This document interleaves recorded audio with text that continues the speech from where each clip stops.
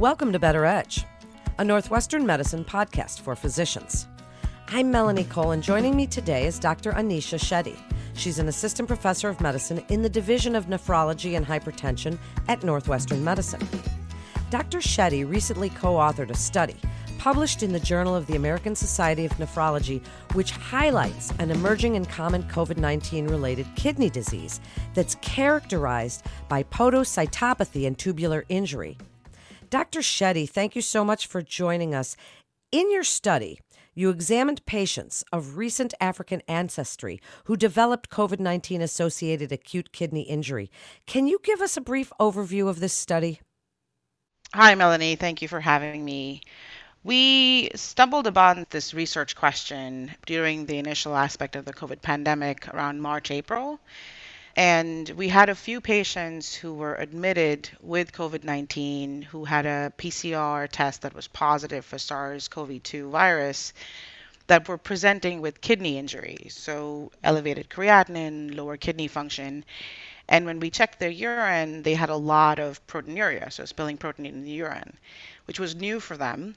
And it was different from the then described COVID-associated kidney injury, which was usually seen in patients who were sick in the ICU with very low blood pressures and who didn't have a lot of protein in the urine. So this felt like a different entity.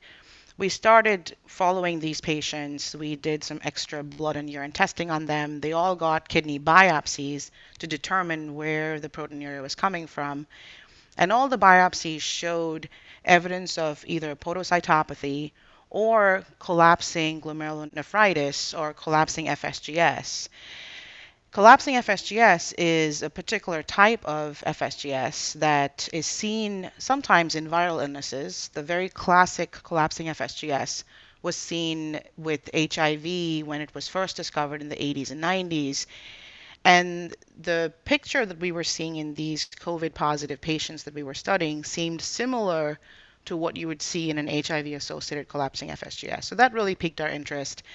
We studied 6 of these patients. 3 of them got genetic testing as well that we found an interesting correlation with. And eventually we wrote it up. Now we're in the process of studying more such patients. That's fascinating, Dr. Shetty. So previous research has demonstrated that there was an association between high-risk gene variants. Can you tell us why this is so significant as it relates to your new study? So the 6 patients that we studied in this phenomenon with proteinuria, collapsing FSGS, and COVID-19 infection, they were all of recent African ancestry. One of the thought processes that leads to is whether their kidney disease is associated with an APOL1 gene mutation that is seen in patients with recent African ancestry. 3 out of the 6 patients consented to genetic testing, so we did a genotyping using their serum, and then one of those 3 patients was a transplant recipient, so we also did separate genotyping on the tissue biopsy of the transplant kidney, which would be from their donor. All 3 patients showed a high-risk APOL1 genotype, which has been associated with collapsing FSGS in the past. This is a new finding. This was not described before. There are occasional case reports that were coming out at the time, so ours was one of the bigger studies that showed this association between a high-risk APOL1 genotype and collapsing FSGS in the setting of SARS-CoV-2 infection. So your study also showed that kidney disease didn't necessarily correlate with the severity of respiratory symptoms, and there was little evidence of a cytokine storm. Can you tell us more about this?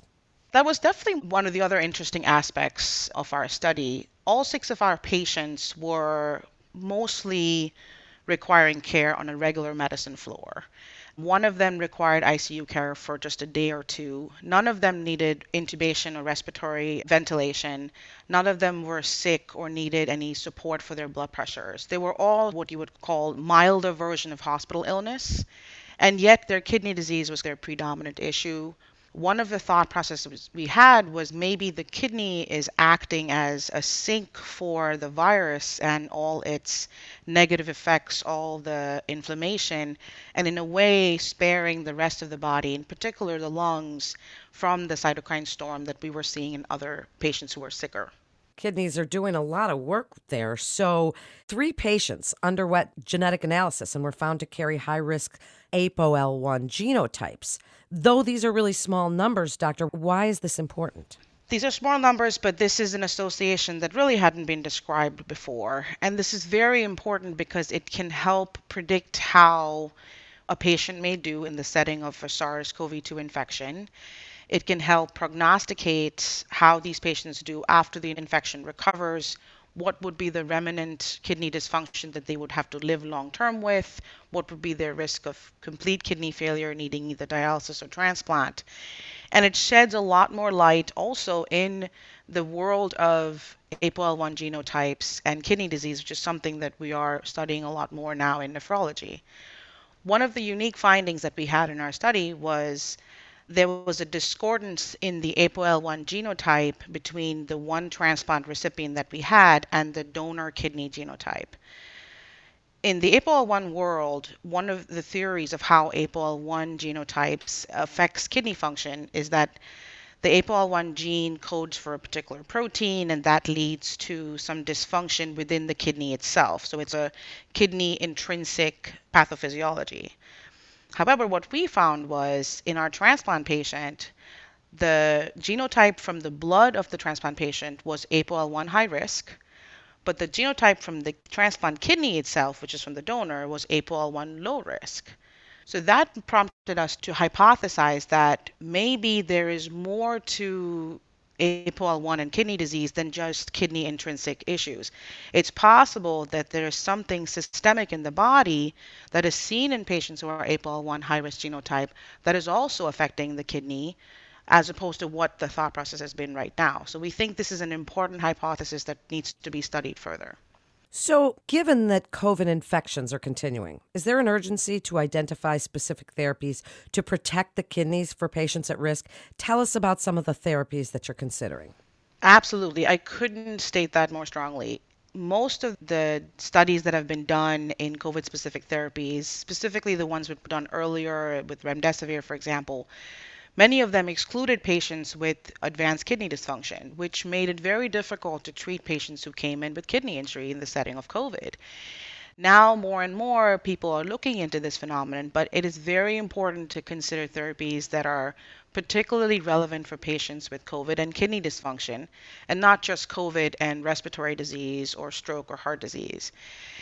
Some examples of therapies that we are using in these patients are we are now using remdesivir in these patients with kidney dysfunction. We're using dexamethasone in these patients as well.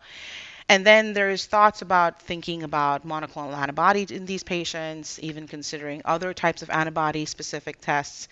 And a big question is vaccination. What do you do with vaccination? And for now, our recommendation is that anybody with kidney dysfunction, no matter what the kidney function may be, what the GFR may be, and even if they're transplant recipients, they should all be recommended to get the vaccine because the thought is it will be protected even for them. That's great information, Dr. Shetty. So, what else would you like physicians and scientists to know about this fascinating study as it relates to COVID-19 right now? And while you're telling us that, are you planning to perform additional studies to determine the incidence of proteinuria or a decline in kidney function? Kind of give us a summary and wrap it up and what you would like other providers to take away from your studies. That's a really important question. I'm going to answer your second question first. Yes, we are in the process of doing additional studies. We are studying more patients in the same vein, patients who have COVID-19 infection and are having kidney injury and proteinuria. We're doing more biopsies and genotyping, and we're also looking into their cytokine profile. We're also doing a collaborative study with a physician group in Nigeria that is looking at the same cohort of patients with COVID-19 and kidney injury, with the idea that the predominance of APOL1 high-risk genotypes may be higher in Nigeria, so we may be able to get more patients who fit this particular profile and be able to understand this association more. And then Northwestern has a COVID follow-up clinic that is multidisciplinary, that is involving all the specialties that would be involved in a patient's care. So pulmonary, nephrology, cardiology, transplant, infectious disease, of course, neurology. And that is another source of future studies. We're planning on following these patients long term because the reality is nobody knows what recovery is going to look like. Nobody knows what a patient who had COVID-19 in 2020 is going to feel in 2030. So that's something that we're geared towards trying to study, the long-term effects.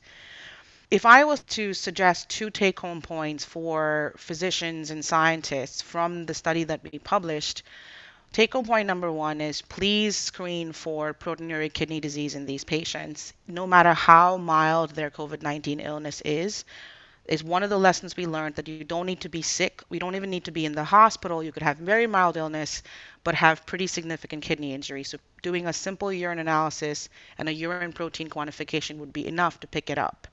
The second lesson we learned was to screen for genotyping in patients with African ancestry who have proteinuric COVID kidney disease.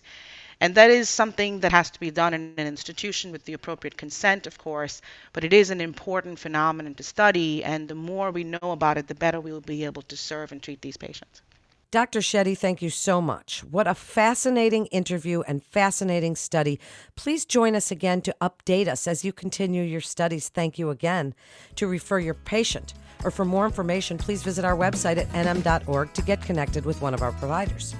And that concludes this episode of Better Edge, a Northwestern Medicine podcast for physicians. Please remember to subscribe, rate, and review this podcast and all the other Northwestern Medicine podcasts. I'm Melanie Cole.